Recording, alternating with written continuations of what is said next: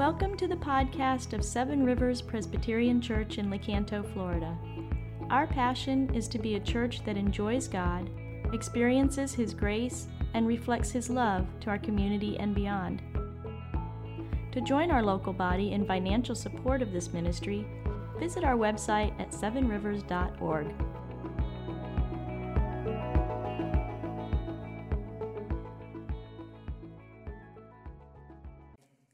Turn in your Bibles to the 20th chapter of John if you have a Bible. Otherwise, we're going to put those words on the screen for you in just a minute. Let me tell you about one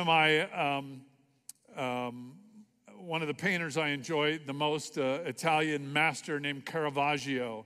Now, I'd love to pass myself off as a great art person. Even calling myself a great art person gives you an idea that I'm not. But I do love Caravaggio. He's one of my favorites, and he loved to paint biblical scenes. And this is one of my favorites of his. It's called The Incredulity of St. Thomas.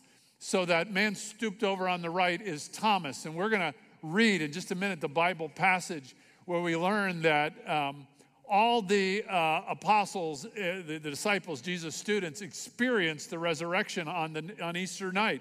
They meet with Jesus. Only somebody was missing, Thomas. And Thomas says, I'm not going to believe. I'm not buying this unless I can put my finger in the side, unless I see his wound. So Caravaggio captures it. I love this picture. Think if you take a diamond right in the center, upper center of that picture, all four heads are all clustered there. And you can see the way that the masters could use light so effectively, don't you? But you have to particularly note the light on Thomas's forehead, right? Because what's being pictured here is the light goes on. He sees the risen Jesus and he believes, right? Now, you know why I particularly like this picture? It's because Caravaggio was a skeptic. One of the greatest artists of biblical scenes was not a Christian.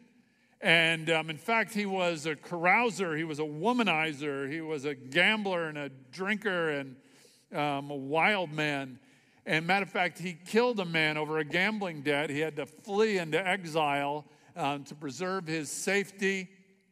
And yet he kept drawing biblical scenes until he met Jesus. And Caravaggio, the skeptic, had the light go on.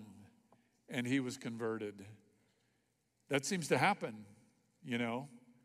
Let's take a look at it. Why don't you stand if you're able, and I'll read from John chapter 20. Now, let me tell you the setting here is early in the 20th chapter of John. John tells us that the resurrection, Easter morning, takes place. Jesus appears to Mary Magdalene at the tomb. A couple of the disciples run to the tomb. They discover that the gravestone is rolled away. The grave clothes are there in the tomb, and they're not unraveled. That was a key evidence of the resurrection to them. In other words, these grave clothes wrapped around the body were not unwrapped, but the body was gone. And then that night, Easter night, Jesus appears to the disciples, and they all see him except for one, Thomas. For we don't know why. We don't know what he was doing. We don't know if there was an episode of Yellowstone on that night. We don't know what, but he's not there. And so this is what happens. This is where we find the passage, verse 24, chapter 20, Gospel of John. Now Thomas, one of the 12, called the twin, was not with them when Jesus came. So the other disciples told him, we have seen the Lord. But he said to them, unless I see in his hands the mark of the nails, and unless I place my finger into the mark of the nails and place my hand into his side, I will never believe. You see that, just a resolute conviction. 8 days later, his disciples were inside again, and Thomas was with them. Although the doors were locked, Jesus came and stood among them and said, peace be with you. And then he said to Thomas, put your finger here and see my hands, and put out your hand and place it in my side. Do not disbelieve, but believe. Now notice what Thomas does. He doesn't actually do that. He doesn't touch Jesus at all. Nor does Thomas say, oh, wow, cool. Dude, it's true. right? The other guys were right. That's not what he says. What does he say? He says, my Lord and my God. It's the first and greatest profession of faith that Jesus is God, and it's made by the person who entered that room as a skeptic. Beautiful. So, my Lord and my God, he says, and Jesus said to him, have you believed because you have seen me? Blessed are those who have not seen and yet have believed. Who's that? Yeah, that would be you. And then John writes, now Jesus did many other signs in the presence of his disciples, which are not written in this book. So, any of you watch The Chosen program? John, the disciple in The Chosen, is the one who's always writing everything down, right? He knows he's going to write this down for posterity. He's going to pass this down to other people. So Jesus' ministry was 3 years, 3.5 years. That means over 1,000 days. Do you know that John's gospel only contains information from 21 days? So John has very selectively chosen, and this was one of those, of course, the day of all days. Jesus did many other signs, which are not written in this book, but these are written so that you may believe that Jesus is the Christ, the Son of God, and that by believing, you may have life in his name. Jesus, we have read the words of the Apostle John, who was there. He witnessed it. And he wrote those words to us so that we might believe. And in believing, we might have life. Lord Jesus, give us life. Merciful Jesus, give us life, we pray. Amen. You may be seated. So do you believe? That's the question. What's the first verse of the book of John for you Bible scholars? In the beginning was the Word, and the Word was with God, and the Word was God. That's the first verse of John's entire book. So he tells us in the first sentence what he intends to say. In the beginning of creation was Jesus. And Jesus was with God, and Jesus was God. That's his first. What's he say in the last words of his book? He said, these things I have written that you might know that Jesus is the Christ, the Son of the living God. So do you believe?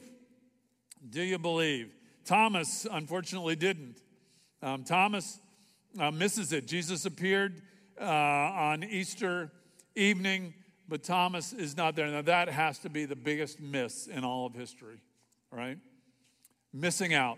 Have you ever heard of FOMO? You familiar with that term? Afraid of missing out? People can be afraid. You know, they can hush the conversation in a room because they don't want to miss something that's being said on the other side of the room. Imagine you're at a dinner party and the person you're seated next to you is waxing eloquent on all their foot problems. You know, they have bunions, they've got fungus, toenail fungus, hammer toe. It's just scintillating dinner conversation. But down the end of the table, you hear just a little snippet of a conversation down there. Well, so-and-so left his wife. You know and instantly, bunions aren't holding your attention anymore. You want to get that juicy little, he took off with an internet influencer. That's the kind of stuff. I don't want to go to the dinner party. I don't want to miss out on that good stuff that's being shared. You know, people go on trips to some exotic locale, some big city like Paris, say, and they exhaust themselves going to everything you've got to go if you go to Paris. So they're taking a boat ride on the Seine. They're going in Notre Dame when you could. They're going to Montmartre and Napoleon's tomb and the Eiffel Tower and everything. But sure enough, the minute they get home, they meet somebody who's a sophisticated world traveler. And they say to him, oh, you were in Paris? Well, surely you went to Sainte-Chapelle. Surely you went in that chapel. It's the most fabulous stained glass in all the world. I mean, it's breathtaking, and there you're crestfallen because you exhausted yourself, but you missed out. And, it's like the dad takes his kids to the soccer games, every game, all year. His son never scores a goal. Son plays defense, but it's not just that. His son's bad. I mean, if they took all the players off the field and just put the son in the ball, he still wouldn't score a goal. So, pretty safe. Last game of the year. Kids are hot in the sun. He goes to the snow cone truck to get snow cones. He comes back with snow cones for the kids. When his wife turns to him when he gets back and says, he scored. They put him up on offense. He took the ball. He went straight for the goal. He rammed it in. He scored. And you what? Some dad are you. You missed it. You missed it. Listen, there's things we miss in life. You can miss a great chapel in Paris. You can miss the dinner conversation you wanted to hear. You can even miss one of your children's goals in soccer. And you can recover from all that, but you can't recover from missing the resurrection. Missing the resurrection is a matter of life or death. There is something in this world you cannot miss, and this is it, the resurrection of Jesus. But I got good news for you. You know, when Jesus goes to that upper room for the second time, he's already been there. He already met with all of them. He went for who? He went for the skeptic. He went there just for Thomas. He didn't accomplish anything else with the other guys. He went there just for the one.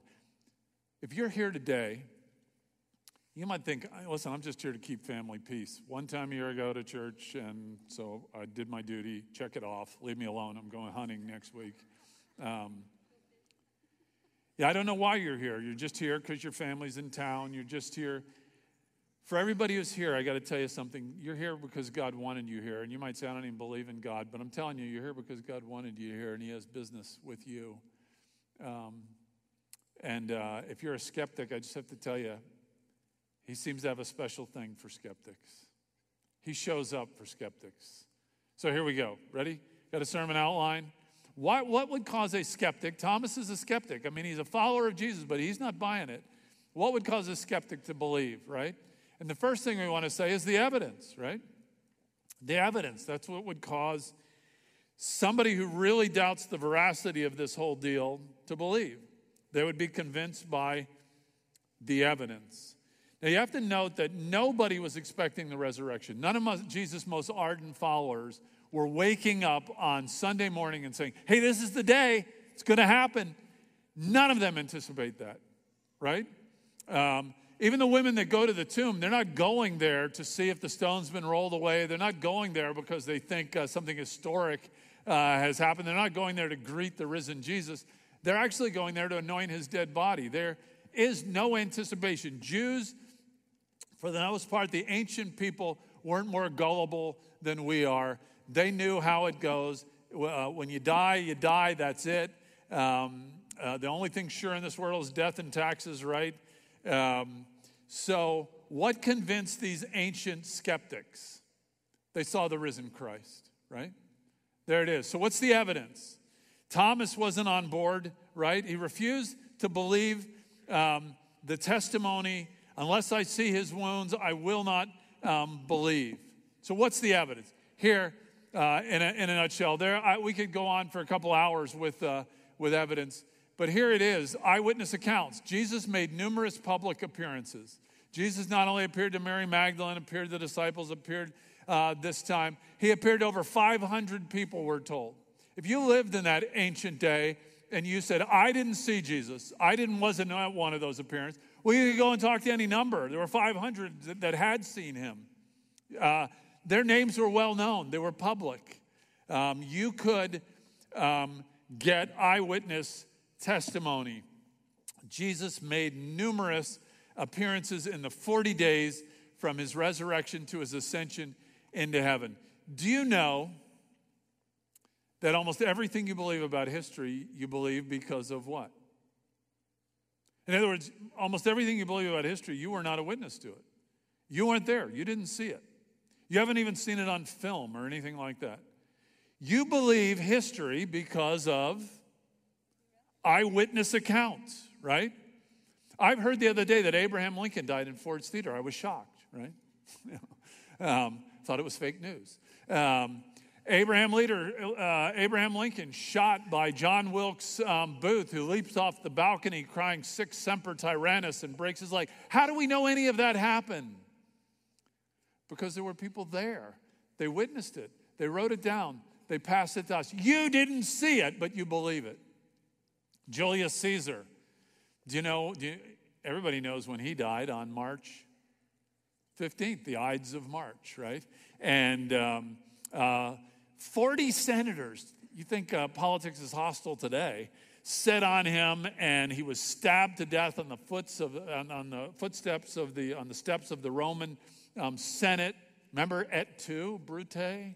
And see, that's about 41 BC, and none of you were there.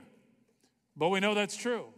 That's a part of history. We have it by eyewitnesses. We could go on and on. Sacagawea, a Shoshone Indian woman, went with Lewis and Clark all the way to the Pacific Ocean. It's a part of the American story, right? Eyewitness accounts. We have them.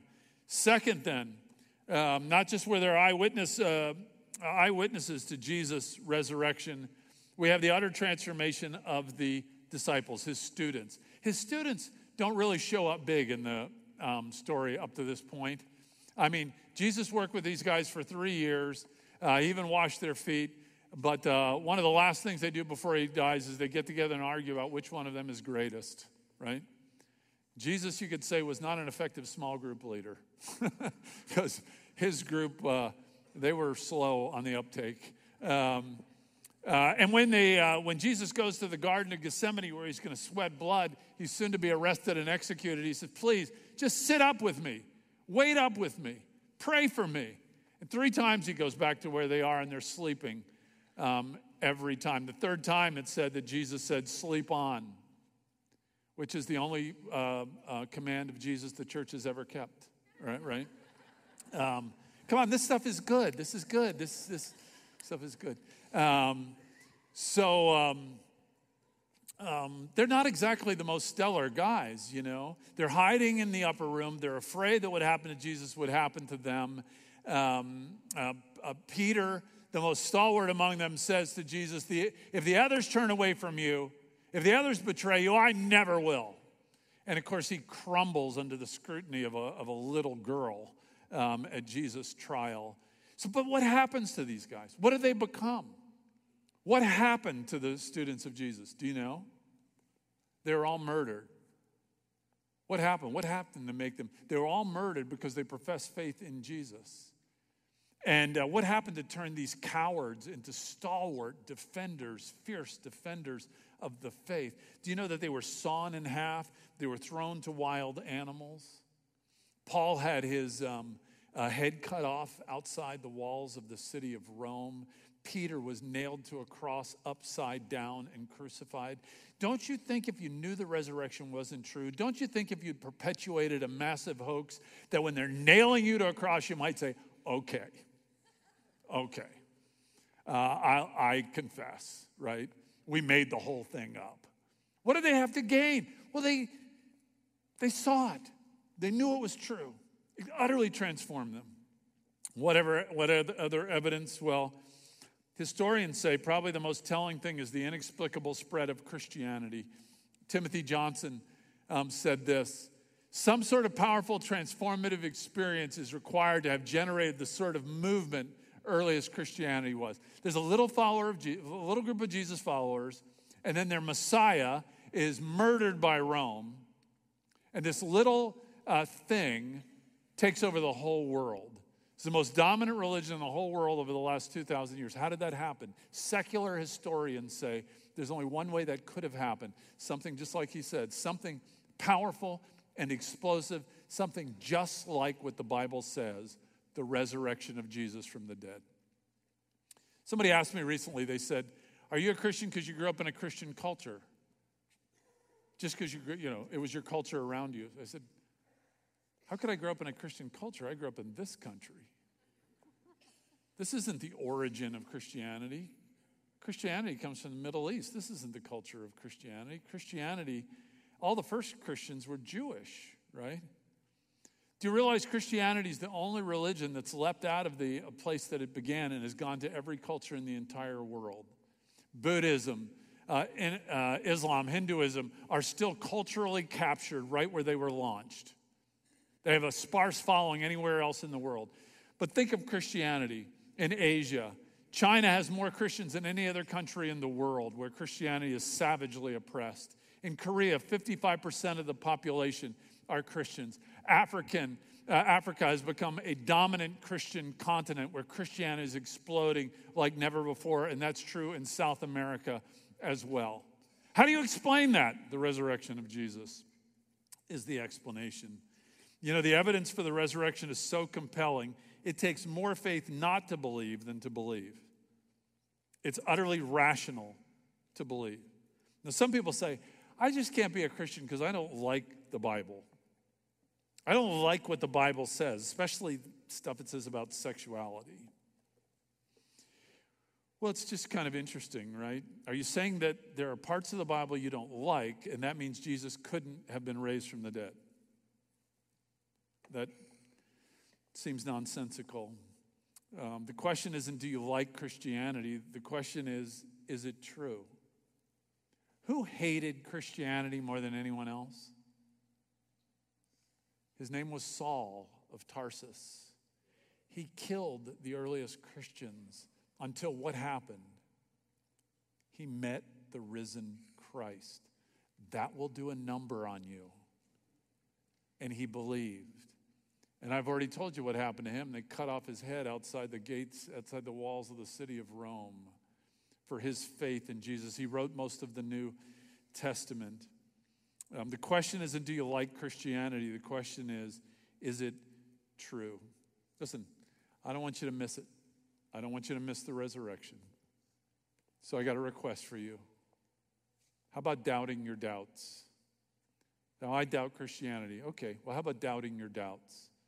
Because maybe your doubts don't have much of a leg to stand on. And believe. Read the eyewitness accounts. A friend of mine, I've known this guy a long time. He's a pastor. His name's Steve Brown. Some of you have heard of him. I didn't know till this week that he was converted as a pastor in Cape Cod, preparing his Easter sermon. He was liberal. He didn't believe that the resurrection literally happened. He thought it was an allegory. And in the midst of working on his sermon to preach on Easter morning, he was convinced. And it changed everything. The eyewitnesses.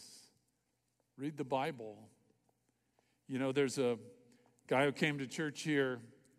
I should say he didn't come to church here. His wife came. She was converted. And she didn't miss anything for 2 years, but he would never come. He was a scientist. He said, if you can't replicate it in the science lab, it's not true. I'm not buying Christianity at all. He wasn't just a non-believer. He was pretty hostile to it. And then suddenly, first of one new year, he popped through the door of the church. I couldn't believe to see him there. And this is what he said to me. He said, I know Christianity isn't true. And he said, but I haven't been intellectually honest. I've never read the Bible. And he said, so I'm going to read the Bible, and I'm going to listen to you explain it for 3 months. And I am convinced at the end of 3 months, I will have intellectual evidence that Christianity isn't true. In other words, everything I'm about to do will convince me even further that I am right. 3 months later, he was in Uganda building homes for missionaries from our church because he'd met Jesus and it had so radically changed his life. Jesus loves skeptics. He loves skeptics. He'll come and visit you. There was a woman whose daughter started going to Fellowship of Christian Athletes group at her high school, and she started, getting into it. They gave her a Bible. She started reading the Bible. The mother of this daughter, got kind of concerned. She was getting into this. Then she started going to church with one of the girls from her high school in that Christian group. And then she went to summer camp with them, and then she went on a missions trip.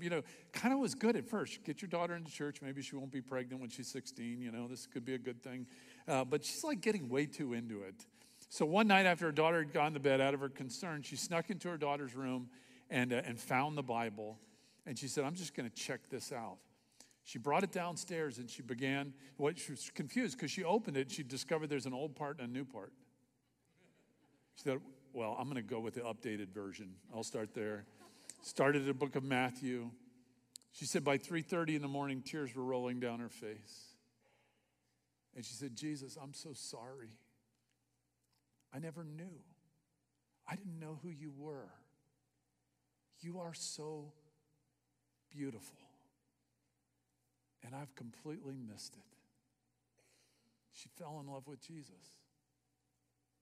How about you? Second, Jesus loves skeptics. He convinces them with the evidence. But I want to say something. There are people certainly that get converted just like I described. Truth is powerful, right? You shall know the truth, and the truth shall set you free. But I may experience more than anything people who are converted by the love of God. And that may be, in fact, what had the greatest impact on Thomas. He experiences the love of Jesus. We have a deep ambivalence toward God. We want him, but we run from him. We resist him, but we long for him. Everybody wants to be loved by their Father. What won Thomas? I want to suggest it was Jesus' pursuit. Do you know he goes to that room just for Thomas? He's after Thomas. He could have said, Thomas, I'm going to ask the whole world to believe eyewitness accounts from the people who see my resurrection. They're not going to be alive to actually have seen me walking on the earth. I'm going to ask the whole world to believe that, but one of my own followers won't believe that. Every other disciple tells you that I've been resurrected from the dead, but you won't believe it. And Jesus could have said, you're out, buddy. You're out. You're of no use to me. Jesus pursues him, and he finds him, and he shows up. But this is what happens. Remember when Jesus shows up, Thomas has been saying, I am not going to believe, I'm not going to believe, I'm not going to believe unless I touch those wounds. And when Jesus shows up, he looks at Thomas, and what does he say? Here they are, big boy, right? Here's my hands. Put your finger in my hand. How did Jesus know that Thomas had been saying that? He hadn't met with the disciples in those 8 days. How did he know? Well, he's God. He's omnipotent. He's omnipresent. He's been he's been right there listening to Thomas. He's pursuing Thomas. He knew the questions that Thomas needed answered, and he was willing to condescend to come all the way down on Thomas's level. He's the seeking God. He comes to seek and save those who are far from him. It's the pursuit of God. For even the resistant, when we resist, he doesn't care. He's not offended. He comes after us anyway. C.S. Lewis, I love what he said. He said, you must picture me alone in that room in Magdalen. This is at college. He's writing of his conversion.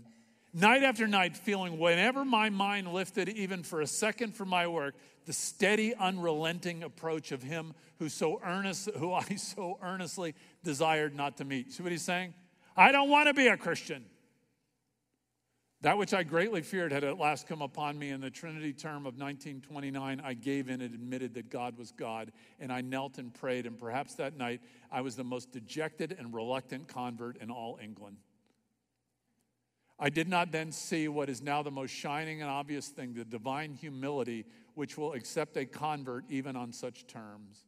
The prodigal son at least walked home on his own feet, but who can duly adore that love which will open the high gates to a prodigal who's brought in kicking, struggling, resentful, and darting his eyes in every direction for a way of escape? That's what C.S. Lewis says. There's nobody who ever wanted to be a Christian less than me, and that didn't stop God from pursuing me. You got it? I took my grandkids to a Bucks game. I know, call children and families on me. And they were like 4 and 6 years old. And much to my surprise, they really hated it. It was hot. The only part they really liked was it was loud, it was hot, it was boring. The only part they liked was the cannons. And this was pre-Tom Brady Bucks, which meant the cannons never went off. And So we get out of the game. I got the two little boys. I'm holding them as close as I can. And the crush, the concert lets out, the sporting event lets out. Everyone's pushing, and I'm not going to let go. I got these guys like vice grips on their arms. Stay with me. Don't lose sight of me. Stay with me. Whatever happened, And we get kind of away from all the crush out towards the car and kind of more relaxed. And I let go of their hands and I get my keys out. I'm trying to find which car's mine. I turn around and one of them's gone. And I didn't lose my senses at first because I was still cogent enough to say, Barrett, where's your brother? You lost your brother, right? I could throw my grandkid under the bus. I was still there. And Barrett says, I don't know. And then, I have to tell you that sense of sheer panic I had in that moment. Well, I've got one job. I took these kids here. I bring the kids home. I got to get these kids home. They're entrusted to my care. And I remember yelling, Knox, Knox, Knox. Finally, he pops up from behind the car and said, I was hiding. Yeah, fun and games.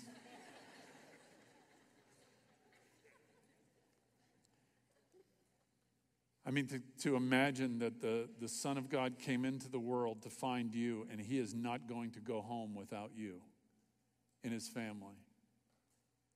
To be wanted by God. See what I mean? It's the love of God that wins us ultimately. And not only that, he had scars. He had scars. Who ever heard of a God who has scars, wounds, a side that's been run through with a spear? What God's willing to taste humiliation and beating and hunger and torment and death, and all Thomas's unbelief melts under a love like that. Thomas realizes the immensity of the love of Jesus for him. It changes him. It woos him. And he believes. So a friend called me from Tennessee a couple years ago, and he was telling me about it. One of his fraternity brothers, he said, he got married, got a great marriage. He and his wife got 2 little kids. They got a third that's, she's pregnant with a third. And the worst thing happened, he said. She's been diagnosed with cancer. And the doctor met with them and said, here's the deal. We can stop your cancer. We can save your life. But it will take a treatment that will end the life of your unborn child. So you guys are going to have to make a decision, because we can save you, he said to the mom. But if we do, the baby will not survive. And he said, I believe that we can save the baby by foregoing any treatment. We can get you far enough that the baby will be viable outside the womb, but by then the cancer will have run so far and so deep that it will cost you your life. So I can save you, or I can save the baby. I just can't save you both. You guys have to go and talk about this. And my friend told me the woman didn't look at her husband. She didn't take a moment to talk about it. She just looked at the doctor and said, it's the baby. We'll save the baby. There is no discussion. And it went exactly like the doctor said. They had to keep her alive sort of artificially the last couple of weeks to buy every moment they could for that baby in the womb, to help the baby's chances. And the day the baby was born by C-section, the mother died.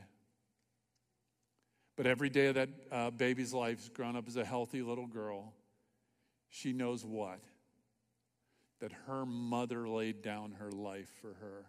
She will not doubt a day of her life that she is a beloved child. And if you belong to Jesus, neither will you. Galatians 2:20, one of my favorite verses in all the Bible. What does it say? I've been crucified with Christ. I no longer live. Christ lives in me. And the life I now live in the flesh, I live by faith in the Son of God, who what? He loved me and gave himself for me. Thomas melts into that love. That love has the power to melt the most resistant heart. Last of all, let me say, love of God, the evidence. I beg you to believe. I ask God to open your eyes. I don't want you to miss the resurrection, because I want you to consider the implications of the resurrection. I mean, ultimately, what convinced anybody, not just that Jesus overcame the grave, but that Jesus killed death itself, right? Jesus said, I am the resurrection and the life. If anyone believes in me, even though he die, he will live again. Jesus took on death and he neutralized it. Those police officers in Nashville, Tennessee that rushed into the Covenant School, boy, they redeemed and gave honor to the good name of policemen everywhere in our country, didn't they? They went bravely through those hallways until they found the purveyor of death, and they neutralized death. And that's what Jesus did when he came into the world. He came in to save his brothers and sisters, and nothing would stop him. And because of it, death is no longer the end of our story. Jesus himself was walking, living, breathing proof that death no longer held a sway over us. Death wasn't the end. Death had died in Jesus. Jesus was the first fruits, the first evidence of what would follow. Many who would die and then be alive again. So what I want you to understand is that death doesn't just change the future for you. It changes the way we live right now, so that we can live with a selfless love to bring healing to our broken world. Hear what I'm saying? If death is off the picture as the most dominant event in your life, then you can live selflessly. But that's not what happens with people. What happens when people grow older? They move to Florida. And where do they move? They move to the villages.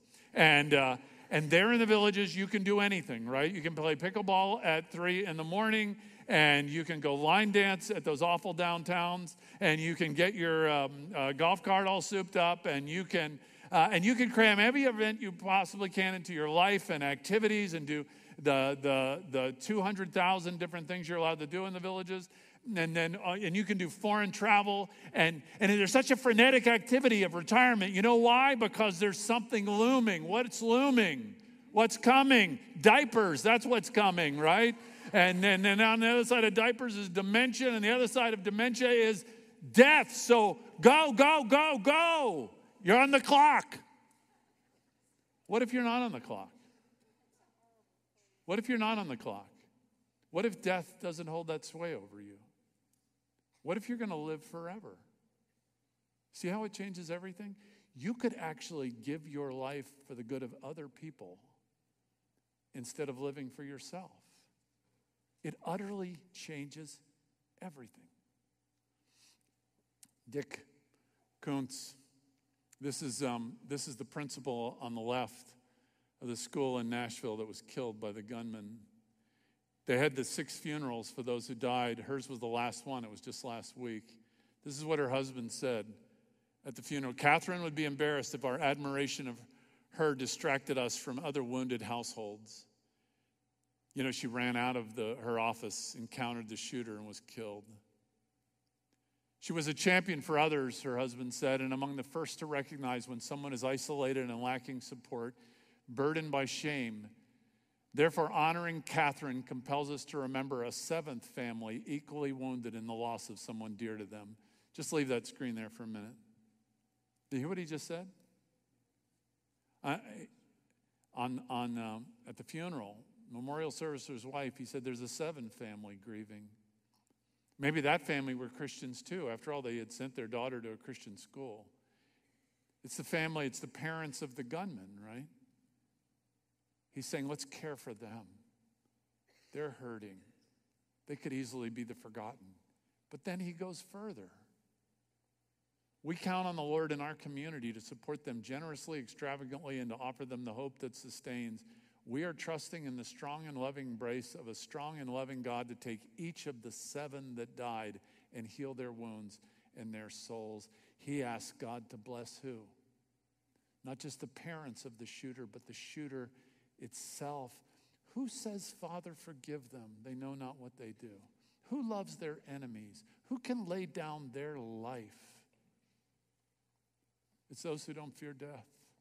They live in this world to bring good to others, not themselves. Phenomenal. Phenomenal. We can also live without being crushed by the pain of this world, right? In this life, we have the most painful moments, most bitter things, horrible things happen to us. But what if we know the end of the story? How would that change life? Can I tell you something about myself? This is a little embarrassing to admit, but I'm deeply neurotic, especially when it comes to sports. I mean, I don't ever turn on the sound when I watch sports at home. It allows me to control my emotions. And I like the Tampa Bay. I love the Tampa Bay Lightning. And if you're a Christian, you would too. And yet hockey, there's something particularly about hockey that affects me.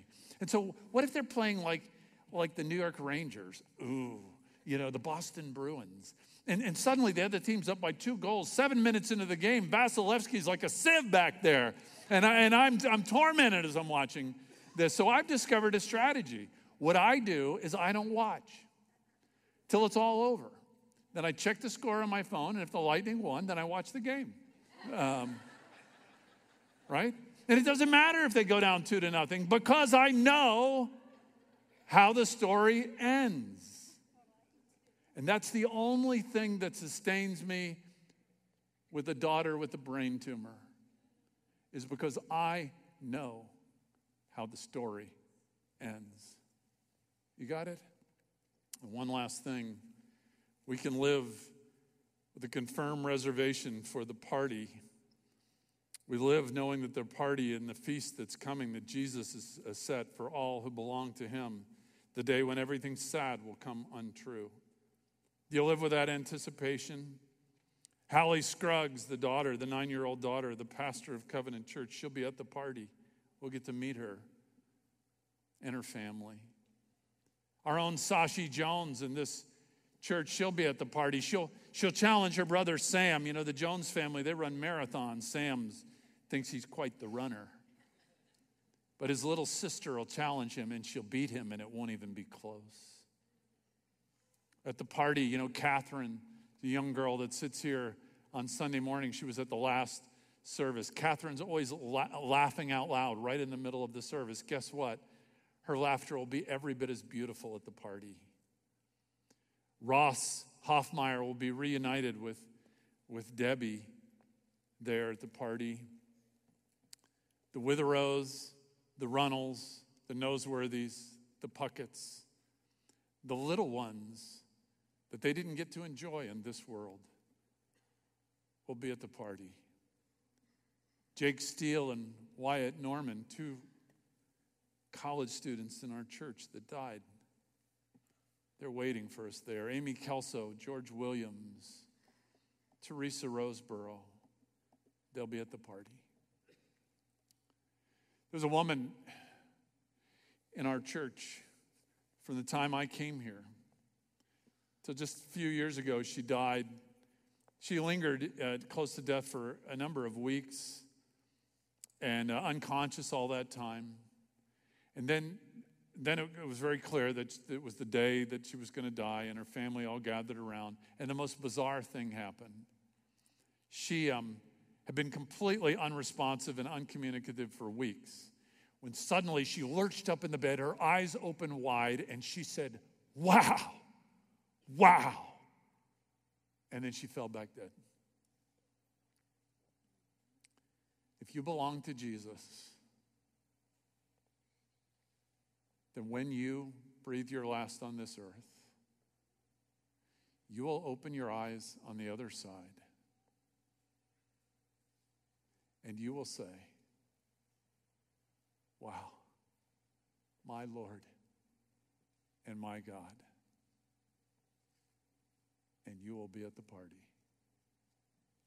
Let's pray. God, I thank you that you came into the world because you loved us. And you hunted down death and you killed death so that we might forever belong to you and to each other. There's nobody like you, Jesus. We love Easter. We will love what you've done for us. And we worship you. In Jesus' name, amen.